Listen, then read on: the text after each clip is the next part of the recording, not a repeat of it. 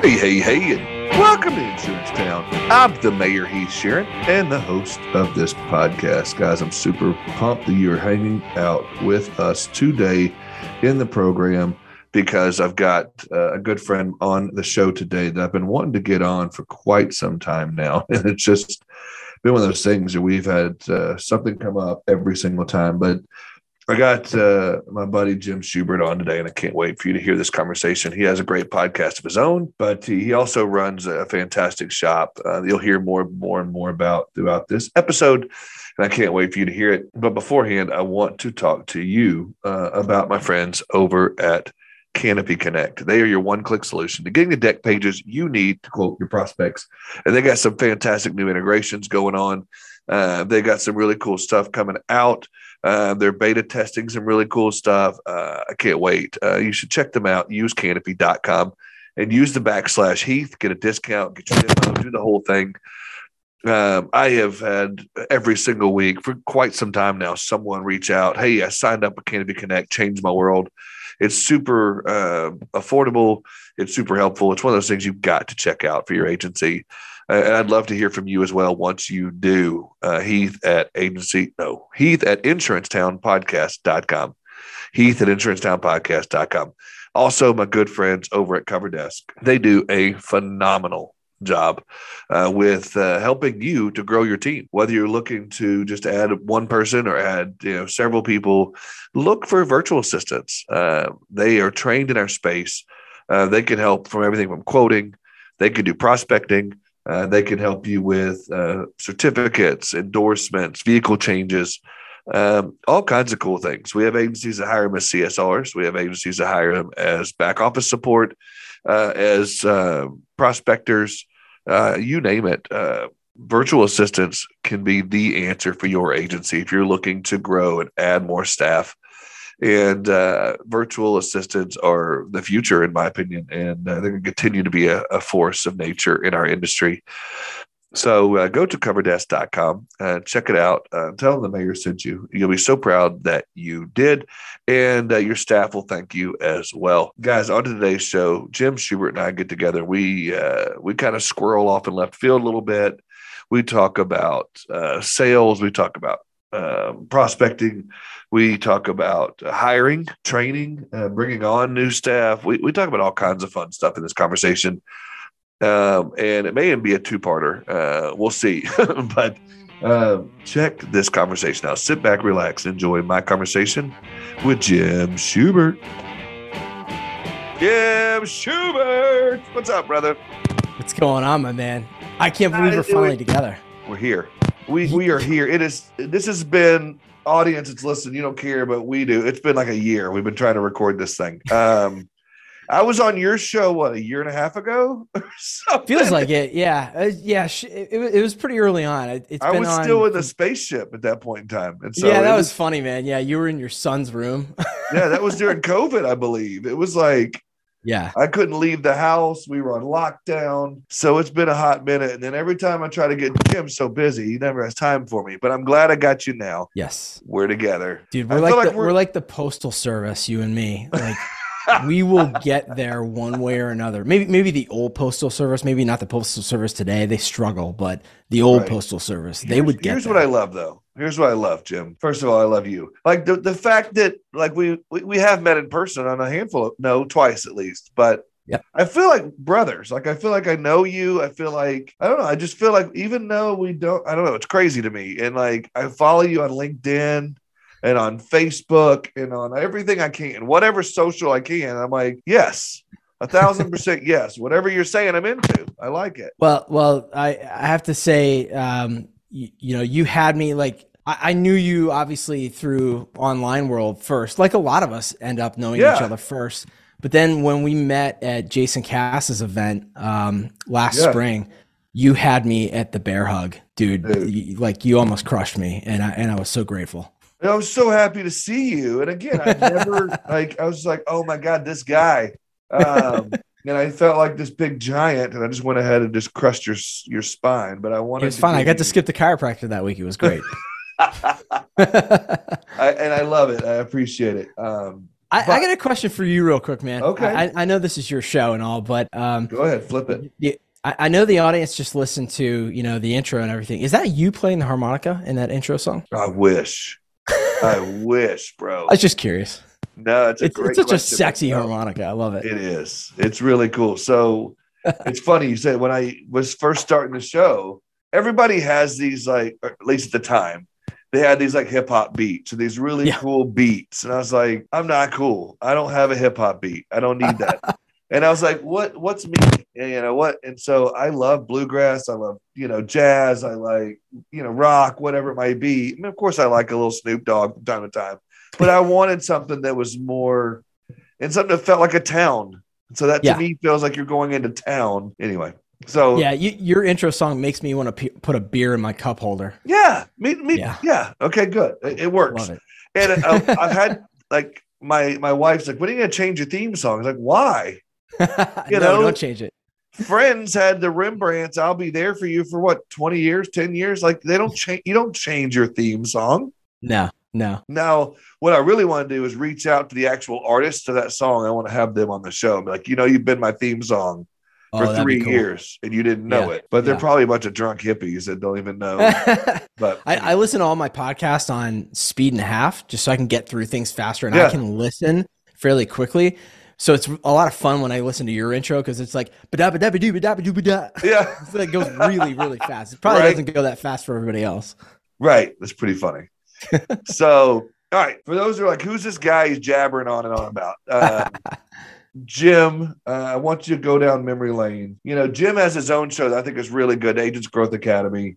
He's got, he took over his dad's agency several years back. I'd love to hear more about that. I want you to tell your story. So I'll let you go. Jim Schubert, as far back as you want, lead me up to now. Let's walk down memory lane together. Oh, man, don't tempt me, because every time I try to tell a story, my wife's like, you don't have to start off with, I was born in 1977. I think where it's relevant for the audience is I was a high school English teacher in Boston. I grew up here in Atlanta, and I made my way up to school in Boston after a short stint in Tennessee at UT in Knoxville. And I just had these visions of students standing on top of their desk chanting, "Oh, Captain, my Captain." I was an English teacher, and that was just like, to be Robin Williams would have been my dream, my goal. And what happened instead was that, I would get these kids in inner city Boston looking at me going, "Oh, Mr. Schubert, I didn't do my homework." I'm like, oh man, again. Okay, here we go. Right. It was that, or it was like when I was teaching at the super exclusive private school just off of Newbury Street, if anybody's familiar with that. One of the moms came in one day and was like ranting and yelling at me. Now here I'm in my early 20s, like, "I can't believe you gave my daughter an F, yada, yada, yada." I'm like, and I didn't know any better. And I just, like, without even thinking, said, "Ma'am, your daughter earned that F." And it didn't really go that well after that. So that is awesome. That is awesome. I love it. So I decided to pivot, and I did a 5th-year master's program. So I, like, insanely, looking back on it now, I don't know why I was so insane. I took master's courses in my senior year at night, and then I finished up my master's degree the next year for higher education administration. So both from Boston College, and the night before my graduation from the master's program, I went to my parents' hotel in downtown Boston, and I had a job offer lined up to run the student center at Dartmouth, which would have been really super cool, right? For anybody to hang out with the students and create programming and fun, things for the students to do. But, love has a way of pulling at you in different directions. Yeah. And my now wife and I were dating then, and she was from New England, and we weren't really sure if we both wanted to spend the rest of our lives in the middle of nowhere in the dead of winter in New Hampshire. So my dad said, "You don't really seem that excited." And I said, "Well," I explained kind of where my heart was. And he said, "Well, why don't you come work with me in the insurance agency?" Now, remember, I'm from Atlanta, the deep South, right? In the span of like a millisecond, I forgot all of my social graces and being a true Southern gentleman. And I said, "Oh, hell no." And he was like, and I was like, oh, I'm sorry. He said, no, it's okay. Tell me what's going on. So I was like, Dad, I don't want to, I saw how hard it was for you to start the agency. You were stressed. You worked late. I don't want to have a quote unquote desk job. And he went on in the next half an hour to explain how much more of a people-oriented business this was. And he said, I think that's why you got into education in the first place. Correct me if I'm wrong. And I said, no, you're right. I truly had a desire to, lead people, albeit littler people. But he said, well, why don't you give it a shot for a year? And if it doesn't work out, no hard feelings. So that was 21 years ago. And here I am, man. Wow. Okay. So if I do the math correctly, then you were what, 26, 27 at that time? 28? No, I was in my early 20s, probably like 23, 24 at the most. Yeah, I'm 45 now. So. Okay. Yeah. I thought you were 45, 46, something like that. Yeah. Okay. So before I get real serious, I got to ask you the most annoying question that you get, because I get the same thing. All right. How many times in your lifetime have you said, if you heard, you look just like Fred Savage? Let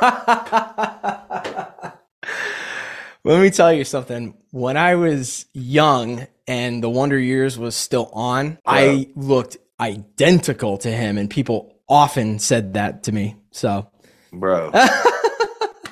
Oh man.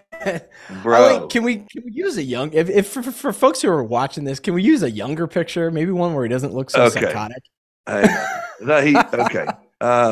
So I Wonder Years. Let's see here. The Wonder Years days. Dude, I love Fred Savage. That's phenomenal. So yeah, there's a real young one there. But. Yeah, that's the one on the left is exactly what I looked like when I was his age. Yeah, bro. Okay. Yeah. So that being said,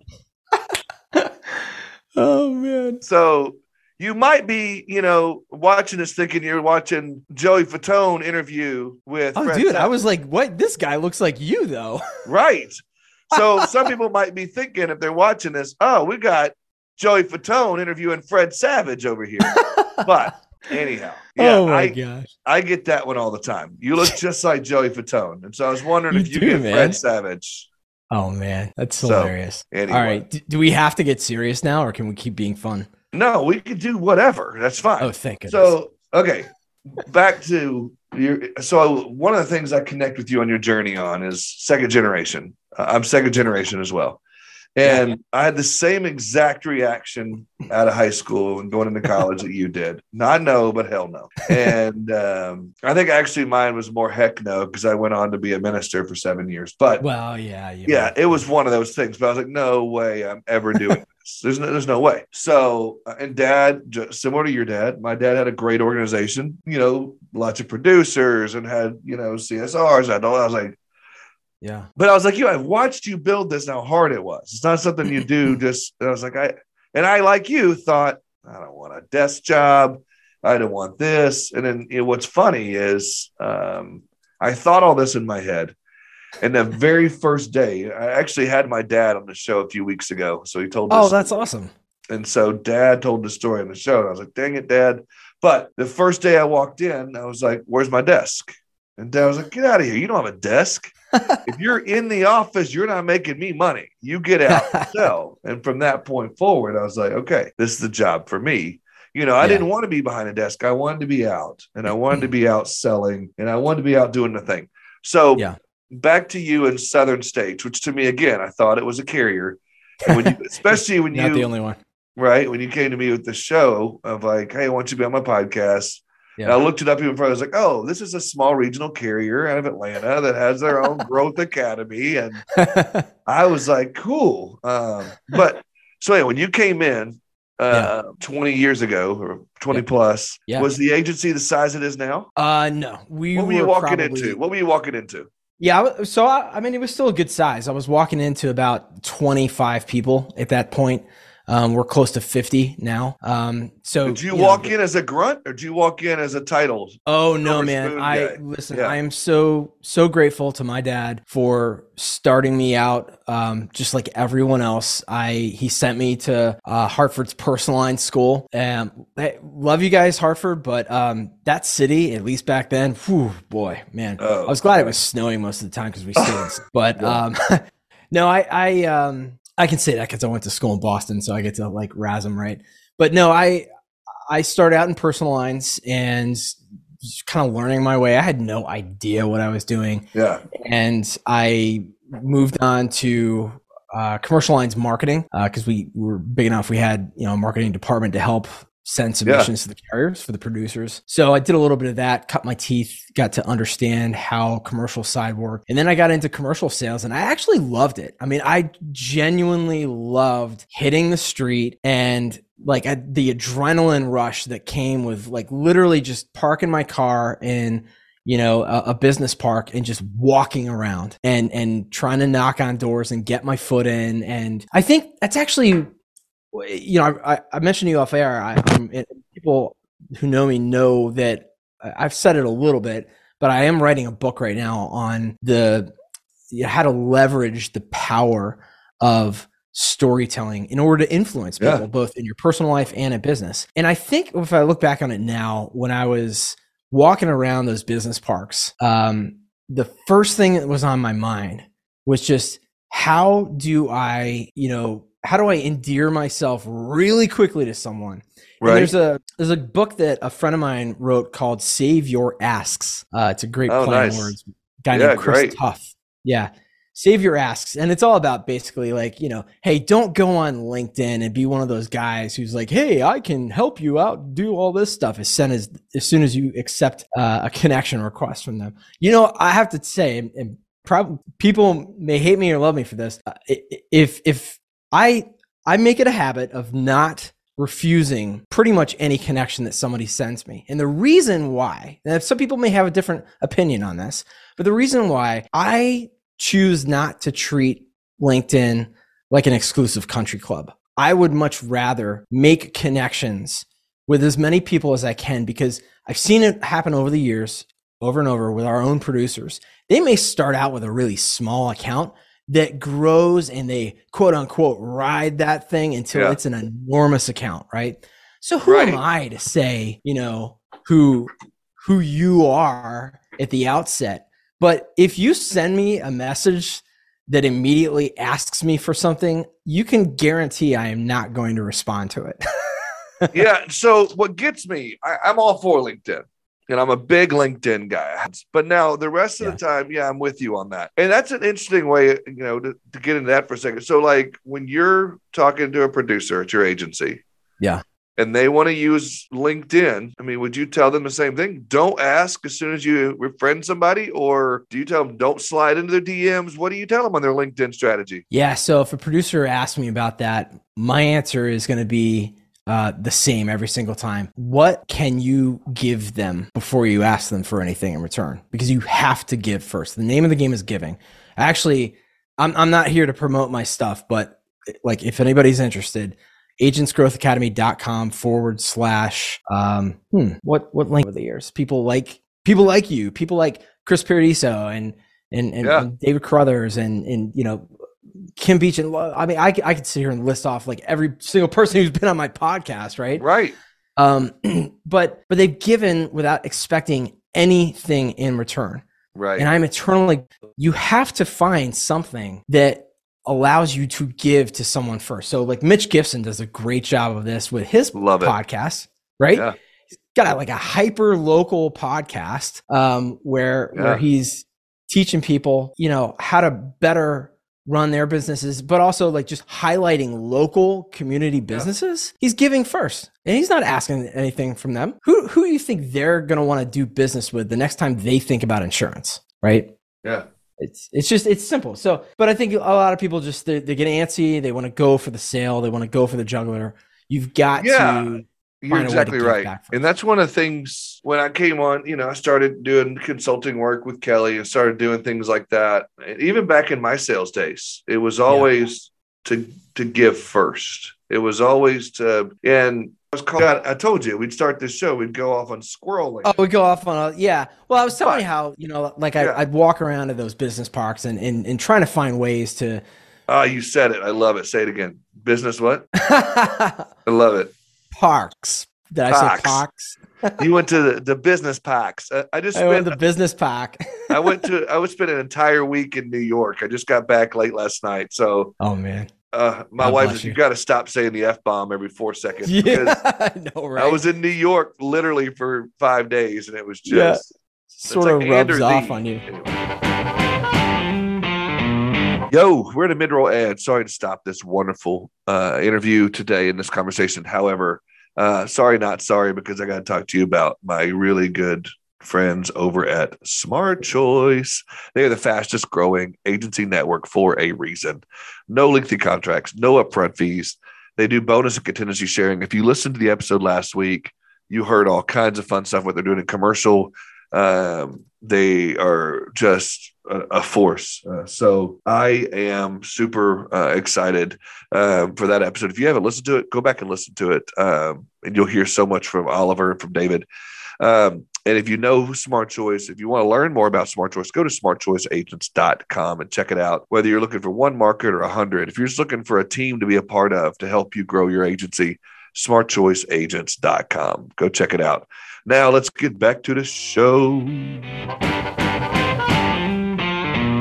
So you're in the business park. In the business parks, but and I totally digressed. I forgot I was talking about Chris Tuff's book and Savior Asks. The whole reason I was bringing that up is because he talks about a concept in there, which is just, it makes so much sense. It's called the race to the middle. What do we do every time we meet someone new, right? We're trying to find that common ground, like as fast as we can. Where did you grow up? Where did you go to school? What year did you graduate? Like, we're trying to find that common ground. So just like anybody who's ever done sales, you're trying to figure out as fast as you can how to just make a connection somehow. And, for those who maybe aren't walking around to business parks necessarily, but have an opportunity to just at least get on the phone or get in front of someone for even just 15 minutes. And someone says, yes, I'll give you 15 minutes of my time. This goes to what I'm writing my book about it. And it's leveraging the power of storytelling, because if you think about it, storytelling's been around for thousands of years, right? We're doing it on cave walls, like before we could even talk. And today's storytelling, it does a couple things. Number one, it cuts through the noise. You think about how much you and I and everyone are bombarded by different forms of communication and messages and people asking for things and people trying to, jump in our inbox, jump in our DMs, all this stuff. But the things that differentiate you from everyone else are the stories you can tell. And guess what, Heath? You have stories that I don't have, and Paradiso has stories, right? We've all got different stories, whether it's a personal story, which, by the way, those are important for those first few minutes when you're trying to make a connection with someone, because storytelling does three things really well. Okay. It captivates people, right? It holds them. Think about any good movie you've ever gone to. You're on the edge of your seat. Like, I am Luke Skywalker. Right. I'm about to blow up the Death Star. Like, it's captivating. It also builds trust, because you can share something about yourself, or if it's a client story, or what I like to call a value story, where it's like showing the value of what you and or your organization can provide through an example or a story. And so those are key elements, and it humanizes. So I'm big on storytelling. No, I am too. I'm a big storytelling guy, but just to push back on a little bit, because I do have a pet peeve. Yeah, sure. It has to do with storytelling. And it has to do with the sales process. Yeah. And I want to hear your thoughts on it. We might fight a little bit, but that's okay. I get mad. And I talk about this when I'm consulting with agents every day. Yeah. When you're talking to their potential client, a prospect, whatever, and they're telling you their story, and immediately before you even finish listening to their story, you're trying to relate it by telling your story that sounds similar to theirs. And it's like, shut up and listen to their story. It's not about you. Someone's like, a typical. I listen to a lot of recorded calls, and it's like, hey, Jim, how's your day today? Man, and it's cold here. I'm having a good day, but it's just cold. Oh, man, you should feel it here. It's like 32 here. And I'm like, shut up and let them listen. Let them tell their Yeah. story. Listen. Or, I had a really bad experience with this agency here because of I had this. Let them tell you what the experience was. Let them at least do that. But so many times we're quick to want to tell our story. And we're not even listening to theirs. And at the end of the story, it's like, did you even listen to what I said? You were so quick. And my wife used to tell me that all the time when we first got married. It was like, before I can even finish what I'm saying, you're wanting to talk. Do you just like to hear yourself talk? Yes, I do. But does that make sense? It makes you cover that in the book. I work with one of my best friends in the world, John Hall. We've known each other since we were 3 years old. I love him to death. One of his biggest challenges for me and him is exactly what you just described. Is he'll want to kind of talk over you, right? Loving him to death. And I would say to kind of answer what you're saying is, here's some suggestions for agents who are listening to this. If you have a client starting out sharing a story, think about a couple things. Number one, people love to hear themselves talk, right? Yeah. They're asking you, by telling the story indirectly, they're asking you to come into their world because they're being vulnerable. They're sharing something, whether it's really vulnerable or not. Maybe one of the best things you could do when they get to kind of a pause or a stopping point, instead of trying to, like you said, one up them, right? It's colder here or whatever. What if you said, man, how did that make you feel? Or, wow, you that must have really been a big challenge for you. What was that like, right? Because what are you doing? You're becoming even more interested. Heath, you don't even have to tell them a story. Like I'm teaching in my book, I'm teaching folks how to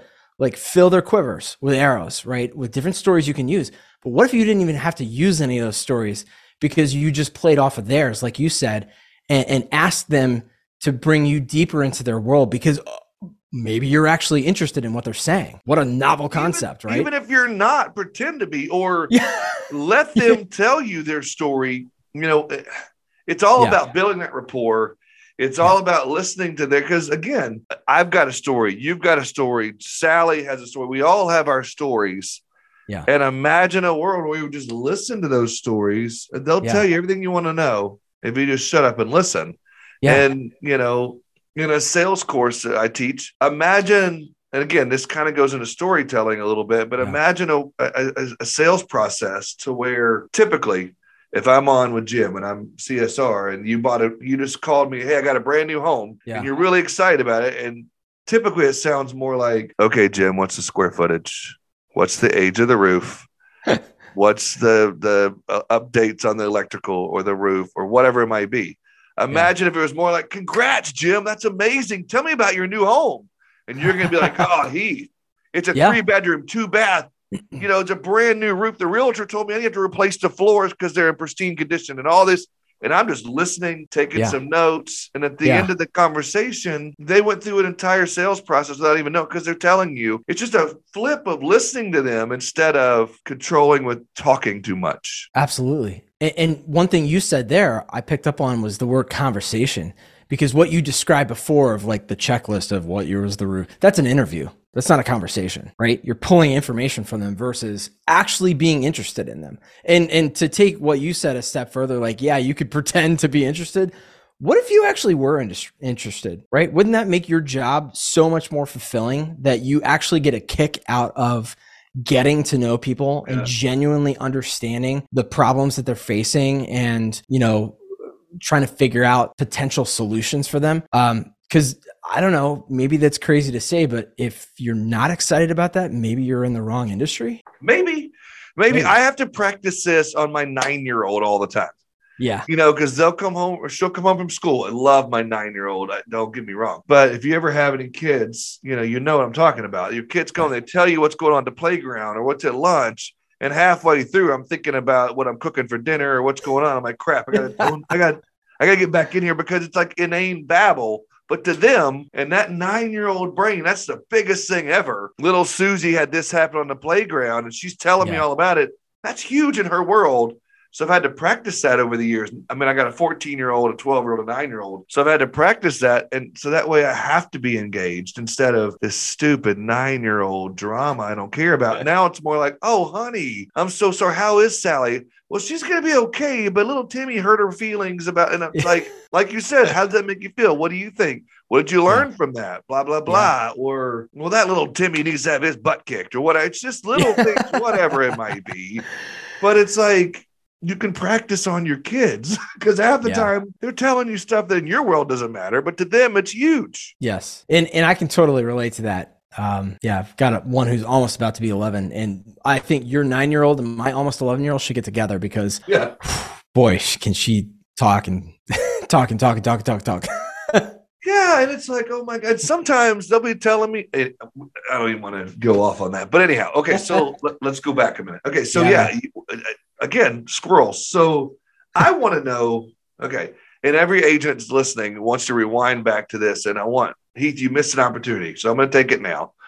So let's rewind back to when you finished your story. Okay, so when you started at the agency, at Southern States, not insurance company, agency, it was 20 or 30 people or so. Now you're looking at 50 or 45, somewhere in there. Yeah. Yep. Pretty good jump there. What was there intentionality there? What did you do? How did Jim Schubert and the team there? What happened? What did you do there? Well, that's a great question. It's funny because in my mind, sometimes, you always think like, oh, I could do better. In my mind, I think people are sitting here listening to this going, really 20 years and you only grew like by 20 people? Well, first of all, I love the size we are. I don't know that I want to be gigantic, right? It's still very much a family feel.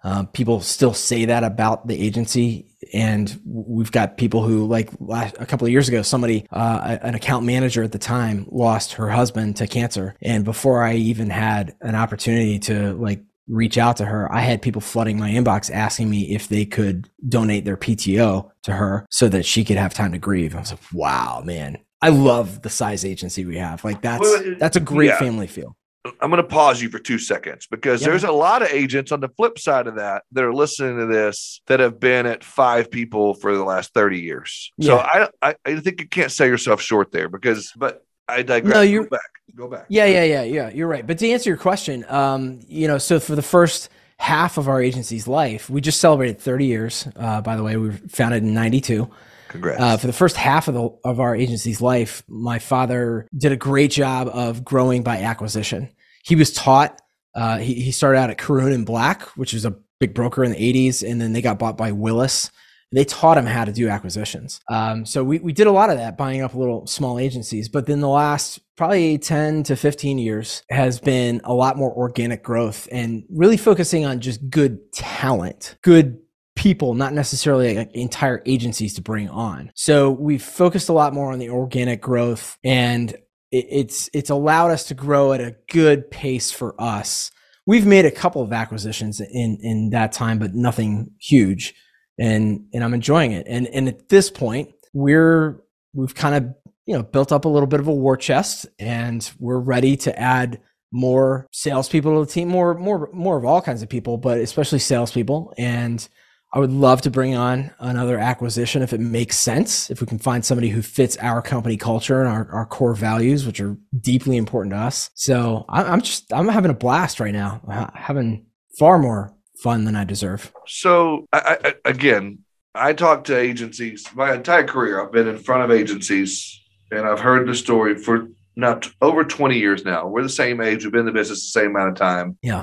Then top 3 issues I hear about in the country, no matter what, if it's 2001 or 2022, it's always hiring. It's always recruiting. It's always training. It's been a forever issue. I was just in an agency yesterday, and they were telling me that, we got to get rid of so-and-so, but we can't because we have nobody else to replace her with. And there's a lot of agents right now listening that are like, yes, I'm there. Yeah. How do we flip? And I'm trying to flip that mindset because you're keeping talent that's bad because you perceive there's nobody good out there. What do you do? What do you say that? Do you have anything? Do you have help me out here? Help them, help me, help you, help them. What? I'll do my best. So have you read the book Traction? Oh yeah, I've got it right. Yeah, yeah. Oh, actually, didn't you tell me or Kelly told me that you guys are implementing EOS? We have been since forever. Yes. That, as my friend Tommy Breedlove would say, that's a hell yeah. Yeah. Oh Um, yeah. Oh yeah. yeah, man. So We love it. so the short story is EOS, or if Forever nobody's recruiting. yeah. So the book called Traction by Gino Wickman, EOS is what he calls the entrepreneurial operating system. Essentially, just like your computer has an operating system, so should your business, right? Yep. So there's a lot of things, and I won't go into it now, about things to implement in your agency, your business, that can drastically help you kind of get prepared for big growth, right?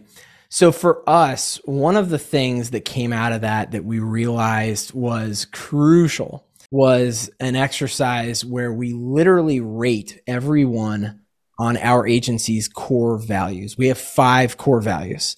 Okay. They include things like passionate advocate for others, grow or die, get stuff done, things like that. I won't go through all of them, but so it's we grade people plus, minus, or minus based on every quarter. Just like, so you have regular reviews. We do this usually on a quarterly basis for every single employee. I get graded myself, right? Plus means you're exhibiting the core value most of the time. Plus minus means sometimes you are, sometimes you're not. Minus means you're antithetical to it. So for instance, one of our core values is great attitude. So if you have a minus on great attitude, your butt's about to be thrown out, because like we don't tolerate that, right? Like you're probably coming into the office cursing and kicking, screaming, talking about people behind their back. Right. We don't need that. So once we've identified who is quote unquote above the bar versus below the bar, then it's a matter of saying, okay, well, we can either do something about it now, or we can file that away and know that they are not going to be on the bus long term if they're below the bar, right? We actually had something like this happen over the summer, where we had one person retire, and then 4 other people in the span of 2 weeks decided that they were going to go ahead and exit the bus themselves. Okay, here we go. Now we're getting to what is your recruiting strategy? What are some magic bullets you can give us here in a few minutes? Okay, so one thing I would say is, if you don't already have your core values set, it needs to be an integral part of your hiring process. And you might think that that's, soft, not practical. I'm telling you, you need to develop them. Okay. Have to. Super quick way you can do that. Get your team, whoever your leadership team is, or if it's just you, whatever, in front of a whiteboard. List the people in your organization. If you could clone them, list the names, right? If you would dominate your industry, if you could clone them, then list out all the attributes that you appreciate about them, things that they bring to the table. And then over the course of, 30, 45 minutes, whittle that down to like 3 to 5 core values. The cool thing about that exercise is that you're not just choosing from a menu and being like, oh, I like this one and I like that one. You're actually uncovering values that are already inherent in the people that you have. Right. Which is, as we say in Boston, wicked awesome. Wicked awesome. Yeah. Wicked awesome. Because you've got people who are exhibiting the things that are going to help you grow. From there, Heath, I would say you need to make it a part of your interview process, and you need to put some things in your interview process. And the way I say, how do you make it part of your interview process? Literally, we have a section where we ask people, hey, here's our core values. Okay. Imagine yourself a year from now having been in our organization for a year, and we're about to give you your 4th quarterly review, or whatever the math works out on that. What's your manager going to grade you, plus, minus, or minus, on each of our core values, and why? And then usually people end up saying, like, they give themselves all pluses. But the key there is you want them to say, give me examples. What would you have done in our organization that would have exhibited that core value? That's good. Actually tell me, right? What would people say about you? And then if they do give themselves all pluses, here's the next question you ask. Okay, you have to you're going to get a plus minus on something. Nobody's perfect. What's it going to be? That one question alone. You're pushing back a lot then. Yeah, you are. Yeah, you're like, no, I want you to be critical of yourself. No one's perfect. I want you to tell us what you feel like you can really work on, what you need to work on. Yeah. And we would love to help you with that. It's good. It's one strategy. There's many others. I mean, another real quick one. Yeah, go. Yeah. Okay. So, yeah. I know this is, and maybe a lot of you are doing this already, but we weren't for the longest time. We now have a 3-part interview process. It's quite hard to get hired by us now. But when we have somebody that makes it through, like, they're really, really good. Sure. It's a phone screen that lasts half an hour, if that, 15 minutes. It's a main interview. And then it's a technical interview. Okay. I'm going to talk about the technical interview for a second. Okay. Yeah. Talk to me about it for a minute. And I know we're kind of running low on time here, but whatever the role is, let's say it's a CSR account manager. Okay. They've gone through the process. You've asked them all your questions. They've told you stories, or they've tried to sell you on who they are. This is where the rubber meets the road. For most people now, we're doing Zoom call interviews. Okay. Because we've embraced work from anywhere. So we have agents, we have people working for us all over the country now. But what you're doing on that interview is literally having them, if it's account manager, you're saying, okay, I'm going to pull up we use Applied Epic. I'm going to pull up Epic, and I'm going to show you our workflows. I'm going to walk you through our workflows, and I want you to process a certificate. Okay. Or I want you to process a change endorsement, whatever it is. Or if it's a producer, you're saying, okay, you have a list of questions. Let's say it's a personal lines producer. Okay. You're going to ask everything under the sun about, like, tell me what flood insurance covers. What does it not cover? What kind of limits would you suggest for you're going to give them real life examples. Here's a secret. Okay. Super secret. I hope not a lot of people. No, I hope a lot of people are listening to this, because you're a good guy, and I hope a lot of people listen to the show. But I'll tell you a secret. One of the questions that trips up more people than any when they go through our interview process, and we actually ask this in the phone screen just to see if they can speak insurance. Explain to me the co-insurance penalty. I can't tell you how many people have no idea and just rattle on. And some people even say, I have no idea. Like, okay. And I just kind of sit back and I think about what position are you applying for? Should you otherwise know that? Right. At least in Georgia. Yeah. You should, you should. You can even, if you're not sure, like, if you want to make it super stupid easy, like, what's the difference between ACV and RCV? We've had people get that wrong. It's like, okay, next. Thank you. Right. It's just not being afraid to ask the things. Well, I guess the question is, and again, we are running low on time, but the question that they're wanting to know, this is the thing I get the most. Yeah, all those things you're saying are fantastic, but there's nobody to bring into the interview process. Like, how do I find the people? And then they've heard the whole go to Chick-fil-A, get somebody from Chick-fil-A. They've heard the whole whatever. Well, what do you say to this? Like, where do you find? You're in Atlanta. It's a little different. So people are going to say, he's in Atlanta. Talk about rural Georgia. If you're in Blue Ridge, Georgia, or if you're in Albany, Georgia, or if you're in Little Rock, Arkansas, where do you find people? What do you say to those people? Yeah, I mean, and I'm sorry I went off the rails there. I wasn't thinking about recruiting versus interviewing, but no, that's a great. Because once they do find you have great information there. I love it. Yeah. But where do you recruit them from too? Yeah. So it's just like many other things in life, you need to diversify.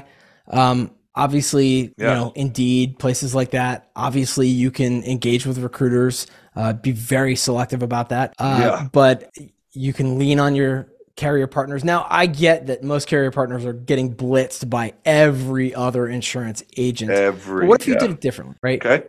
What if you put like a bullet point list of the qualities of the person that you're looking for and or what you need them to do? Okay.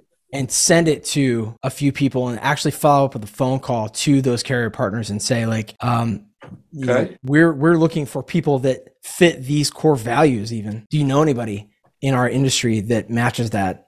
Right. I like that. And obviously social media, getting on LinkedIn, asking for help. It's not easy. I'm not going to sit here and say I've got a magic bullet for recruiting necessarily.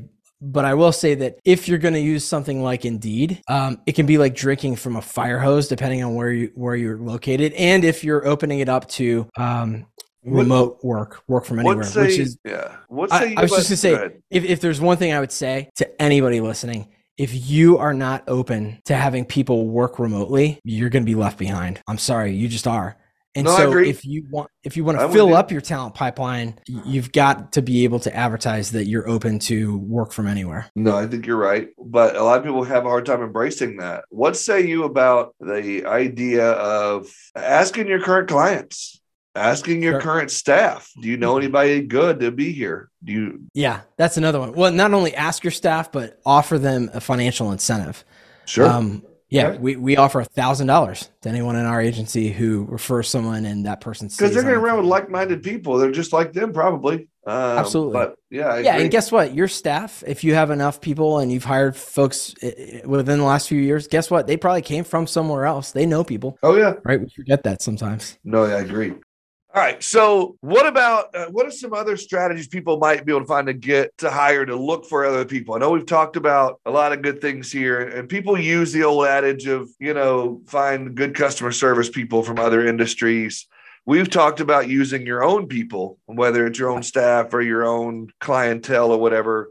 Have you heard or seen, or have y'all practiced anything else at Southern States that you guys do uniquely to find people to fit your culture? We hired a guy a few years ago. This is actually kind of funny.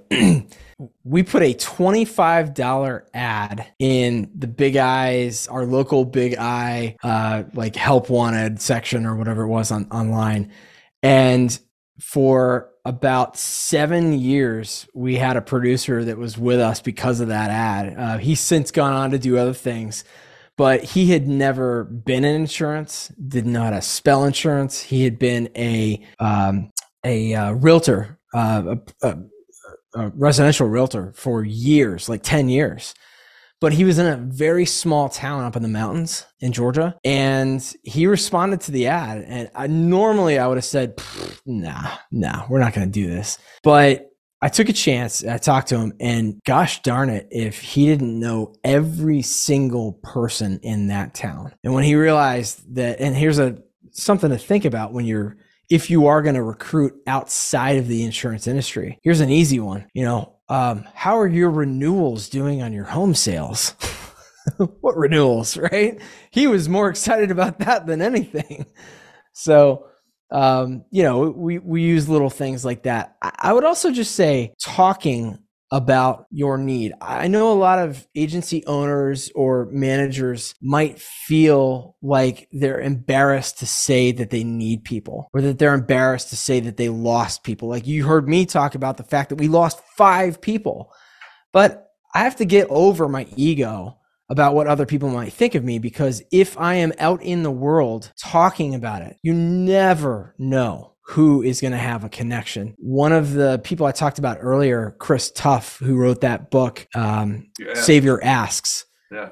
He is like a master connector. And so is the person who introduced me to him, Tommy Breedlove. You always have to have your eyes and ears and sometimes your mouth open. So I completely agree. I think on the flip side of that, I was, working with an agency not too long ago that was like having the same kind of feelings. And it was more of, wait a minute, if you're looking, that means you're growing. If you're looking, and if people have left, people understand that. Plus, how many stories, talk about storytelling, can that open up when you're telling about your own story? If I just lost 5 people and you're telling that story, oh my gosh, Then you got, anyway, you were about to say. Well, no, I just thought of something else. Yeah, I just thought of another tactic to use as far as like, where do you go hunting for people? Heath, you and I are both in the same industry. I know like you don't own an agency, but think about all the agency owners who have other agency owner friends. Yep. Whether they're nearby or not. And now I know you might be thinking like, oh, you're going to ask them for their sloppy seconds. Well, it's not that. You have different needs than they have at any given moment in time. Now, maybe some of those cross over, but oftentimes there may be people that they don't fit their company culture, but they fit yours, right?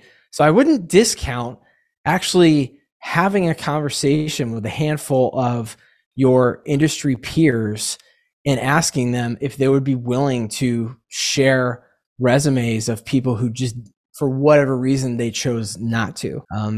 We've done that a little bit in the past, and I think it's borne some fruit, but just trying to think of like anything else I can, give the audience that would be meaningful. No, that's really good. And I think Jim and I both would be interested. If you have any ideas, share those, Heath at Insurance Town Podcast, and I'll forward them to Jim, or, Jim will probably leave his contact at the end. But I'd love to hear those. Just like anybody, I should probably start put a post out for that, because I think it's a good way to start a conversation on where do you go, what well do you go into, because it's always changing and there's always some neat ideas out there, and so I'd be interested to hear that. But so now you talked to us about interviewing. We put the cart before the horse on that, but then we also did we figured out which wells we can go into. Do you have any unique styles when you do your trainings and whatnot?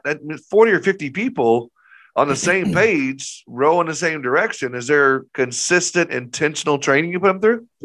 So I'm going to be totally candid with you.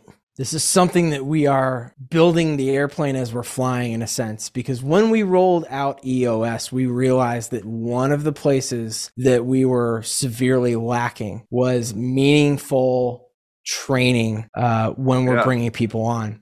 So we do, our head of client service, who we brought onto our leadership team as a result of rolling out EOS, she has, in tandem with our head of finance and administration, they have developed a pretty decent training program. Although I think we probably still need to supplement with good looking people like Heath and Kelly. Whatever. So I'll take it though.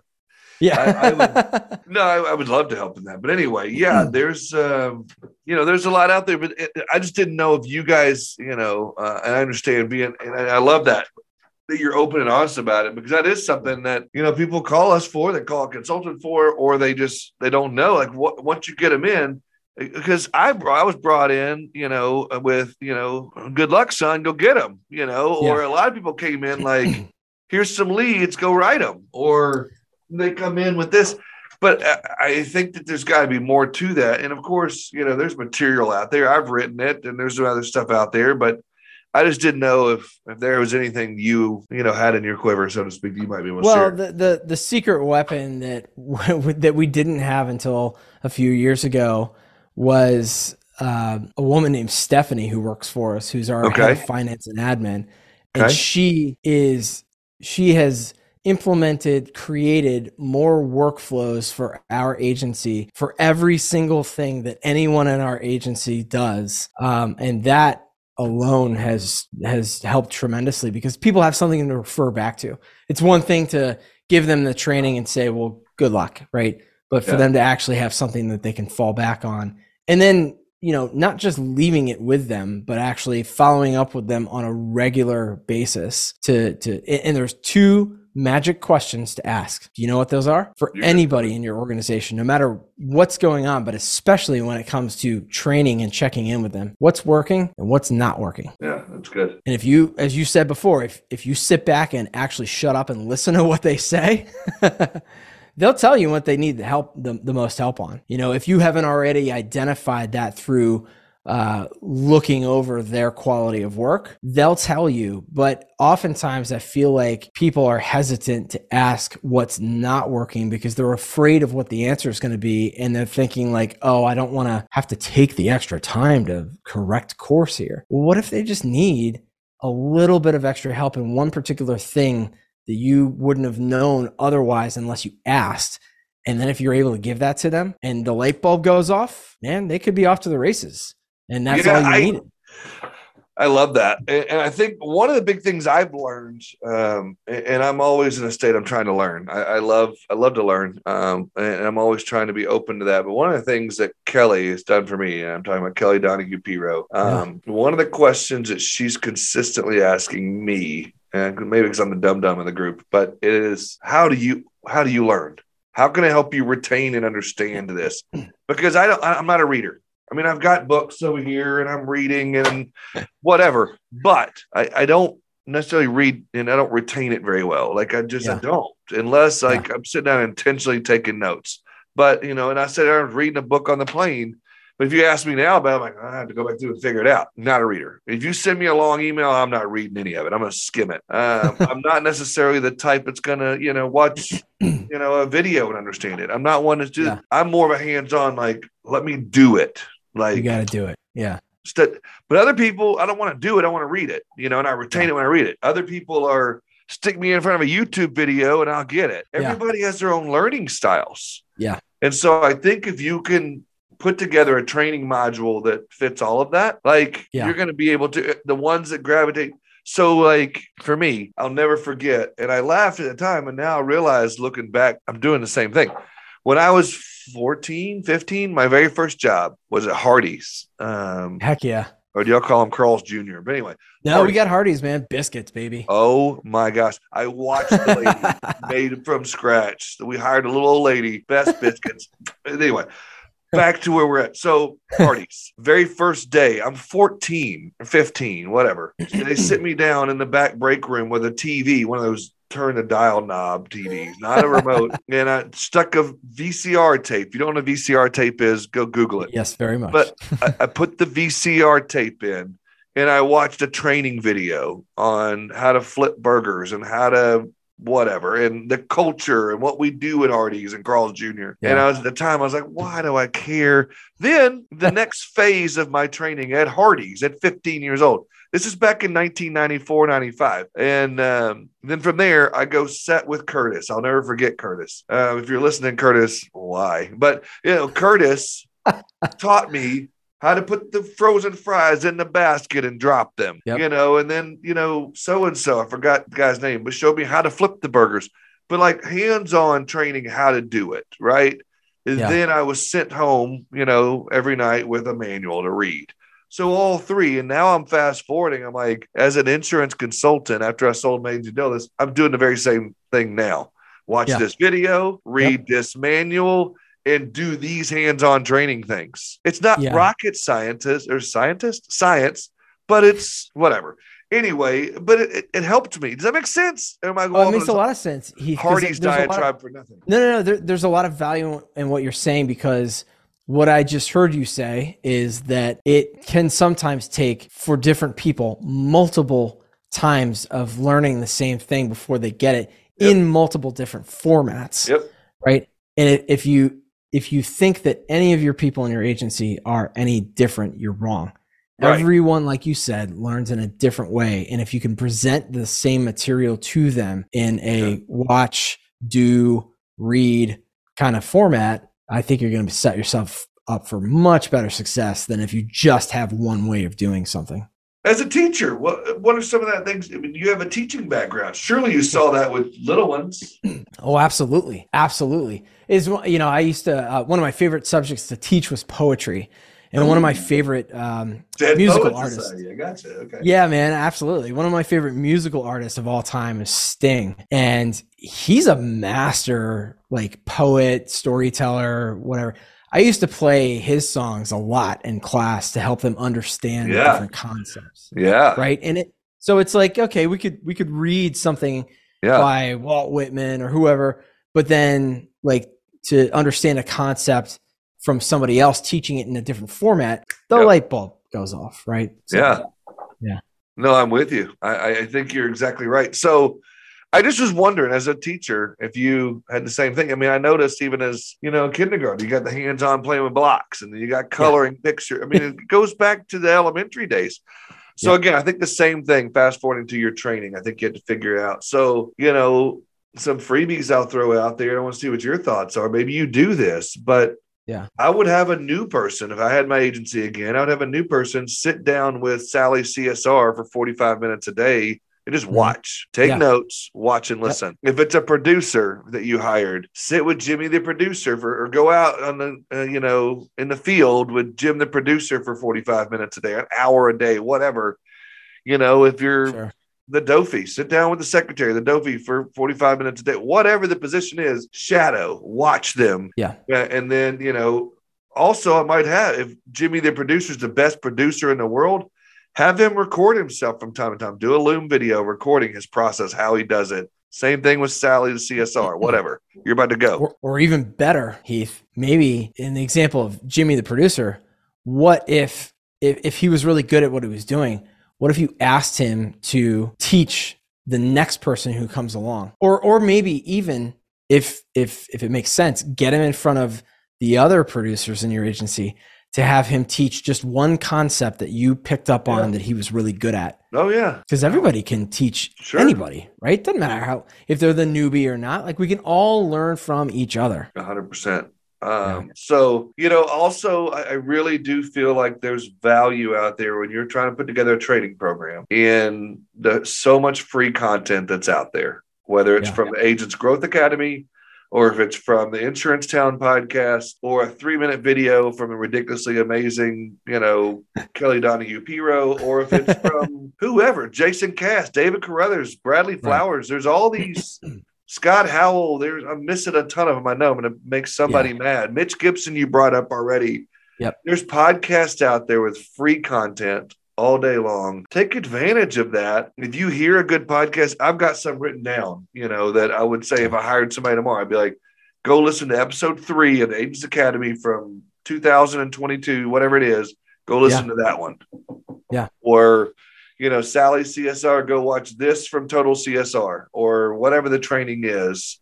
Sure. I just think there's a lot there that's free and it's out there and it's just content readily available if they're that kind of learner. Yeah. And then, or if they're visual or audible, however you want to do that. I think there's a lot of value in that. And then I think there's a lot to be said for teaming up on certain things. Like you said earlier, Jimmy, the producer, Sally, the CSR, whoever it might be, put 2 people together. Hey, new guy, new gal. Go do a couple cold calls with Jimmy the producer and see how they do it. You can tell I've been in New York. Jimmy the producer. Go out there with Jimmy. Go do your thing with Jimmy and get some pizza while you're out there. But go to the business park. Yeah, go to the park. Or if you're Sally CSR, hey, why don't you and Sally work together on this one? Why don't Sally show the new person how to quote this, what you do, walk them through step by step. I went to this screen, I did that, and then step back from the computer and let them sit at your desk. And let them do it. Yeah. I think there's a lot for the hands-on as well. Yeah, absolutely. Absolutely. That was a concept from teaching English in high school. Was you've got to read something and then write the notes and then read the notes back. 3 different ways of experiencing the same concept, and your brain, almost like your brain and your body make that connection, the muscle connection from your hands when you're writing, and the audible connection, even if you read it out loud, even, right? There's just so many good ways, so many good things that come out of reiterations of learning the same concept. Yeah, when I first got into the insurance business, I was terrible at remembering names. Horrible at it. And, fast forwarding 10, 12 years later, my wife, we had met and we were friends for a long time before we got married. She taught me a trick I'd never thought about, but it goes on what you're saying. But it was once you say as soon as they say their name, then you repeat it back to them. Hey, Jim, pleasure. Yep. You're like, hi, I'm Jim Schubert. Hi, Jim Schubert. I'm Heath Sheeran. I'm going to remember because I said it after you said it. Otherwise, you could say your name. I'd go, remind me your name again. And I'd feel like such a dodo bird. But now my wife taught me, by the way, do you know dodo bird's one of the smartest birds? And we equate it to the dumb bird. But anyway, Jim Schubert. Hi, Jim. I'm Heath Sheeran. I think it works. Again, it's that repetition. It's reiterating. It's all of those things. I think you're right on there. I appreciate you sharing that. So it's good. So you've grown, the agency, it's at a place to where now it appears you're more working on the business than you are selling and being involved day to day in it. Very so. My passion is where I need to be living, and I think my team recognizes too. Is if you've read Traction, visionary, that's what I am. My job is to come up with 10. One of them's good. And my team jokes all the time about that because they're like, okay, remember, Jim, they're not all good. But yeah, I really love how you go from point A. What? I don't know what happened there. We're still recording. What happened, man? That was weird. We're still recording, so keep going. From point A to point. Sweet. Yeah. So, being in a position now where I'm responsible for seeing the larger vision of how we get from point A to point B in terms of growth, that gets me charged up. and working on the big relationships that will help us both inside our agency and outside, making connections. Quite candidly, I don't think I could have predicted this. I just had a sense that I wanted to do the podcast in order to, like I said before, to give back. But Heath, one of the biggest surprises that I should have seen from the very beginning is that I have made far more genuine connections, built deep relationships with people like you over the last 12 months of having my podcast than I have in the last probably 21 years of being in business. And that to me is where I get so much joy. If I can help other people, but also if what I'm doing helps our agency in terms of getting eyes on our agency, people understanding who I am, who we are as an organization, what we stand for, all these things, secondarily are nice. But I tell you what, building relationships has been just the absolute joy of my life over the last year since I've started the podcast. Oh, that's awesome. And there's so many places I could go with this. So I'm gonna go one and see where this takes us, because I love that you're saying this, because that's such a concept that's out there, what you just said and what we were talking about. And a lot of people don't know how to do it. The whole working on your business and not in your business. And people say, oh, that's real cute, Heath, but how do you do it? That's a cute concept, kid. But people don't know how to really do it. And so, and people are like, I have to be involved in the day-to-day. I have to be doing this. I have to be doing that. If I'm up here doing all these things, they think I'm not. But like you just said, your team recognizes how valuable it is to have you more up here than mucking it up down here. Yeah. I say that muck it up in jest, but at the same time, you need to be up here. And so many agency owners need to be on it, not in it. How do they transition to that point? What does that look like? Can you help a little bit on that? Yeah, that's interesting. Yeah, and I've talked to several agents on the podcast who find themselves in that position, and they've asked me afterwards, like, what, I don't know, what do I do? How do I make that transition?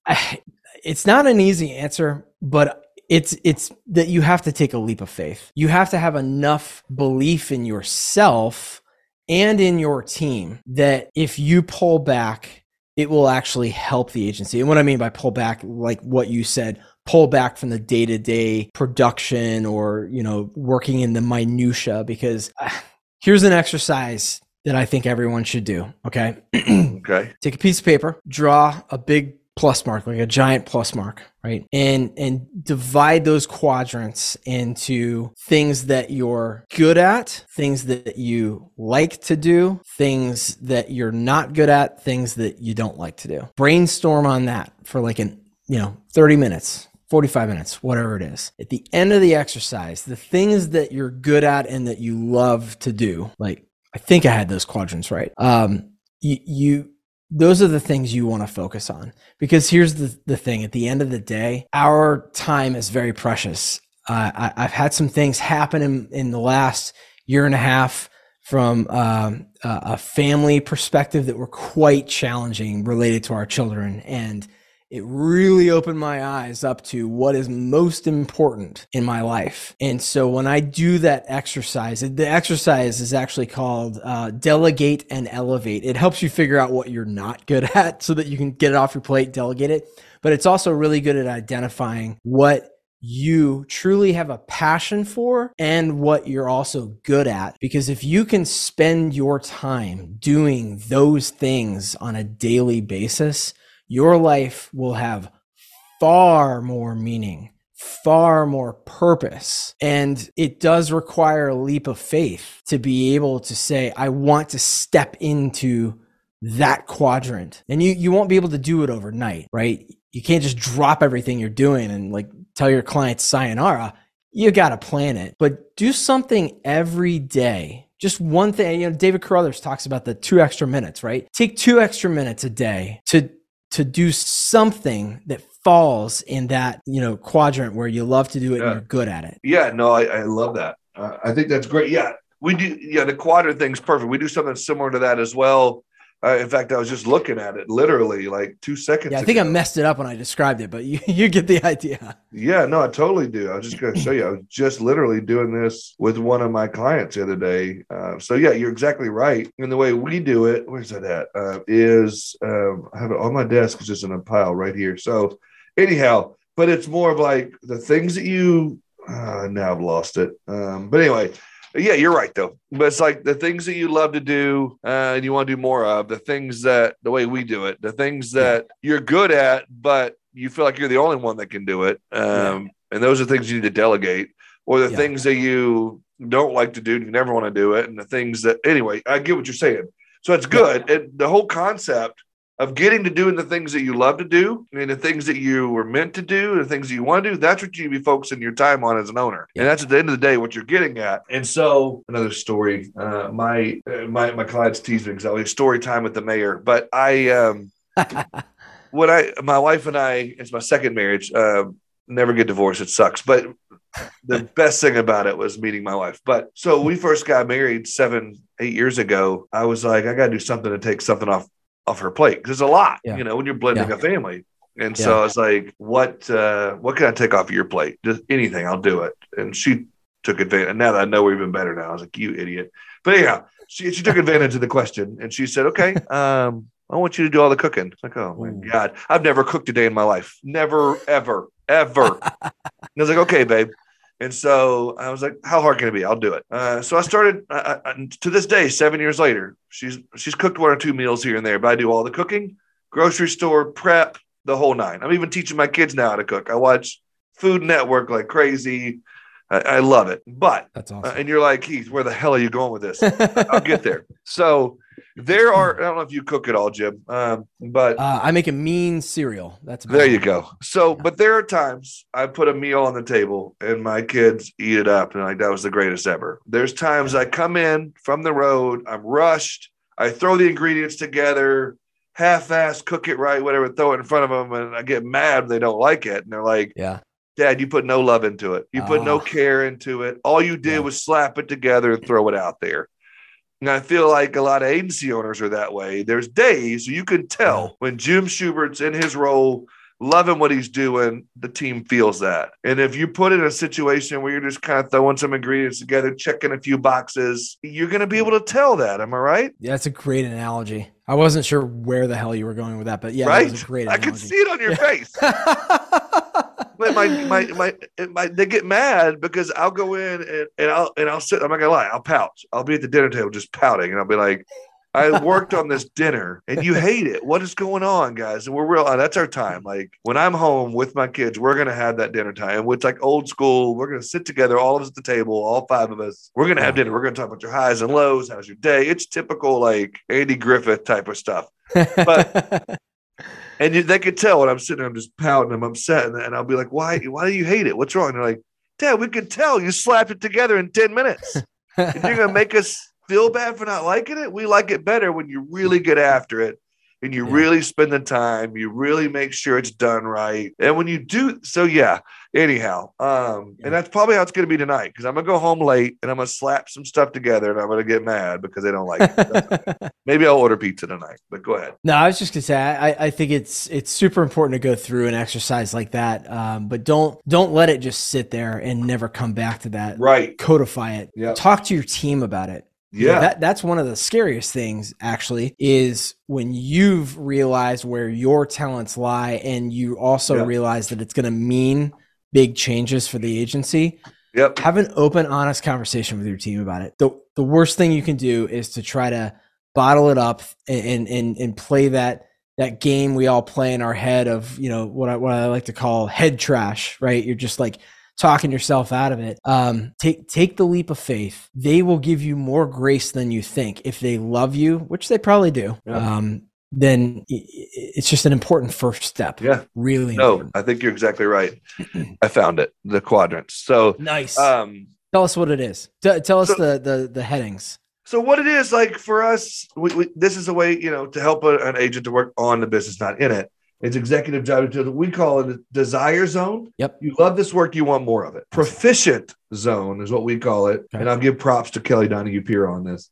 You're good at this work, but you don't love doing it. Mhm. Like, I'm good at it, but I don't love it. And so drudgery zone would be you hate this work, but you may be the only one who can do it currently. That's one of our other quadrants. And then the fourth quadrant on here is the distraction zone. You're not that good at it, but you have to do it. And so those are the things that we talk. Go ahead. No, go. No, I was just saying that we walk through this and we look for things when we're talking to our clients about this. If you ever want to know more about this program, reach out to me. But it's one of those things that we talk through. It's like, okay, we got to delegate some of this stuff off. Get off of your plate. If it's something that you feel like you're the only one that can do it, we got to train somebody else to be able to do that.